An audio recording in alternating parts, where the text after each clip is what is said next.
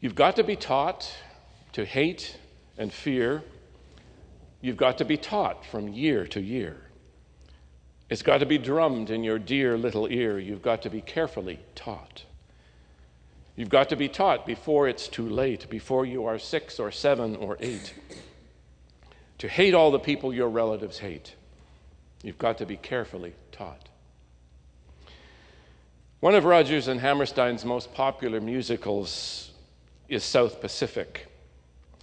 And they set out soon after the end of the Second World War to adapt some of James Michener's South Pacific stories into a production that would make a clear statement against racism. Now, South Pacific is set on an island, which is a U.S. naval base. And the main story is about Navy nurse Nellie Forbush and a French plantation owner, Emile Debec. Nellie is a cockeyed optimist, a naive girl from Little Rock, seeing the big wide world for the first time. And on an enchanted evening, she meets a stranger and falls in love. But Emile is older than Nellie. He is a foreigner to her, and she can rationalize that. But then she finds out that Emile has children, mixed race children, illegitimate children. And Nellie is tormented by the deeply implanted beliefs about people and their actions. And there is a parallel story about young Lieutenant Cable, who arrives on the island and meets and falls in love with a Tonkinese girl, Liat. He is tormented by the knowledge that he could never bring such a young woman back home with him to the States. And so Lieutenant Cable rejects Liat. Nellie rejects Emile. And in frustration, Emile asks, why are Americans, we might say North Americans, why are they so prejudiced? And in his troubled state, Lieutenant Cable breaks into song, because that's what people in musicals do. And he sings, "You've got to be taught, carefully taught, before you are 6 or 7 or 8, to hate all the people your relatives hate." The story goes on toward another enchanted evening for Nellie and Emile. What about Lieutenant Cable? Well, if you don't know or remember the story, I won't ruin it for you any more than I already have.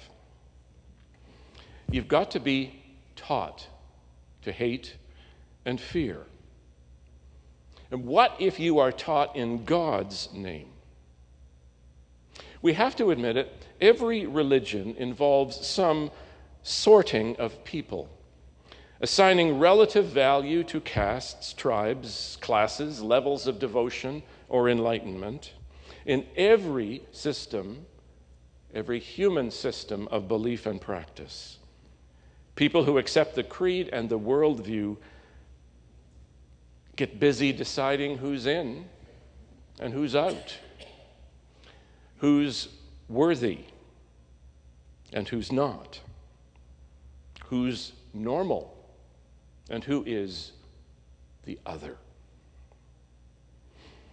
And whether religious people say, well, that's just the way the world is, we can't change that, or they say that's the way God tells us to order the world, it doesn't matter. Long after the reasons for distinctions and divisions have been forgotten, systems of belief and practice can change. And long after people may claim to have been enlightened, so they've left behind the old ways, distinctions and divisions live on. Prejudice lives on. Because from generation to generation, people are carefully taught. Today we meet Peter, apostle of Jesus the Messiah. He's out in the world beyond Jerusalem. He's been driven by the Holy Spirit to go out and share the good news of Jesus Christ. Dead, risen, and reigning. Peter lived with Jesus for 3 years, day and night, traveled with Jesus, saw him do, heard him say astonishing things. Peter walked with Jesus, talked with Jesus, slept at his side, smelled his sweat, saw his tears. And Peter was there when they came to take Jesus away to kill him. And Peter met Jesus risen from death, ate with him, walked and talked some more. And all along the way, Peter saw how Jesus showed no partiality, male and female, Hebrew and Samaritan, Jew and Gentile, wounded and whole, all the same, all equally worthy. So now here's Peter in our reading from Acts chapter 10. All eyes are upon him, all ears are ready to hear him, and he begins his sermon. I truly understand that God shows no partiality. I truly understand. Now, I get it. Despite all he saw and heard when he was with Jesus, Peter was shaped by 42 generations of careful teaching of the laws of God and Moses, of the traditions of the elders. He has seen how his elders behaved. He's learned the stories of the ancestors and has inherited their understanding of the way God orders the world. This is Peter's Damascus Road moment, just as dramatic as Saul's and every bit as significant. And this is how that moment first dawns for Peter, just a couple of days before. He's resting at the home of Simon the tanner, one of his own people. Here's what it says in an earlier part of Acts chapter 10. Peter goes up on the roof to pray. He becomes hungry and wants some food. And while it's being prepared, he falls into a trance. He sees the heaven opened and something like a large sheet coming down, being lowered to the ground by its four corners. And in it are all kinds of four-footed creatures and reptiles and birds of the air. And then he hears a voice saying, "Get up, Peter, kill and eat." But Peter says, "By no means, Lord, for I have never eaten anything that is profane or unclean." The voice says to him again, "What God has made clean, you must not call profane." What God has made clean, you must not call profane. And a third time, what God has made clean, you must not call profane. And then the sheet thing disappears back up into heaven. And while Peter is trying to figure out what has happened to him, is it because I was hungry and my blood sugar is low? Is it because I'm here like a fool on a roof in the midday sun? What's going on? Meanwhile, downstairs, some men arrive, messengers from a Roman centurion, Cornelius. Cornelius sent them to find Peter. In fact, God's angel told Cornelius where Peter would be. And God's Spirit tells Peter to get up and go with them, and he does. I assume he has lunch and gets a good night's sleep. Now, Cornelius, the centurion, the Roman, the foreigner, the enemy of the people, actually loves his Hebrew neighbors, we're told. But he's still far from being one of them. And when Peter finally gets to Cornelius' house, he says, "You know it's unlawful for someone like me to visit someone like you. But," Peter says, "God has shown me I shouldn't call anyone unclean outside God's reach or beyond my touch."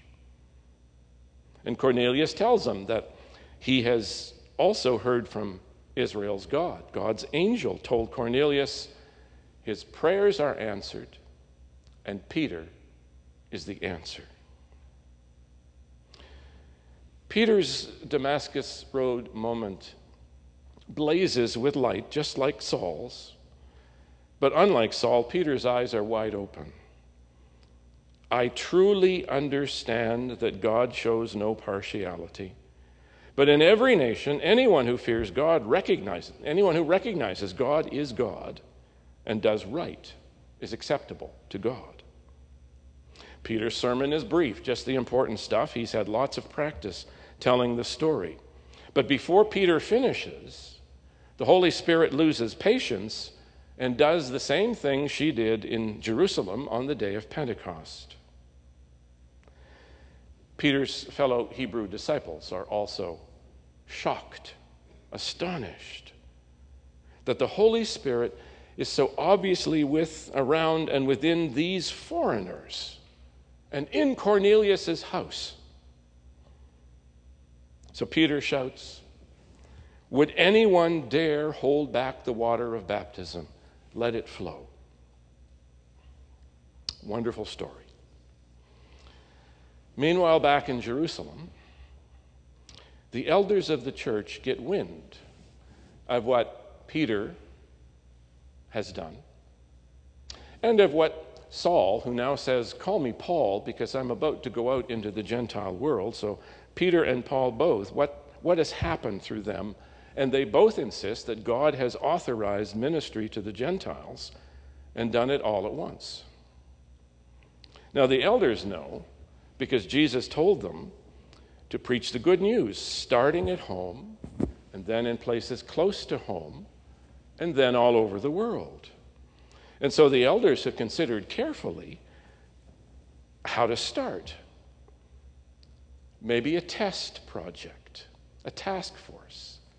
Send a few out and see what happens. And Peter is one of those few authorized to go out and make a few tentative steps into the world. So has Peter gone too far? Or is this really something from God? One commentator puts the elders' dilemma this way: if we let the others in, will the church be Jewish enough?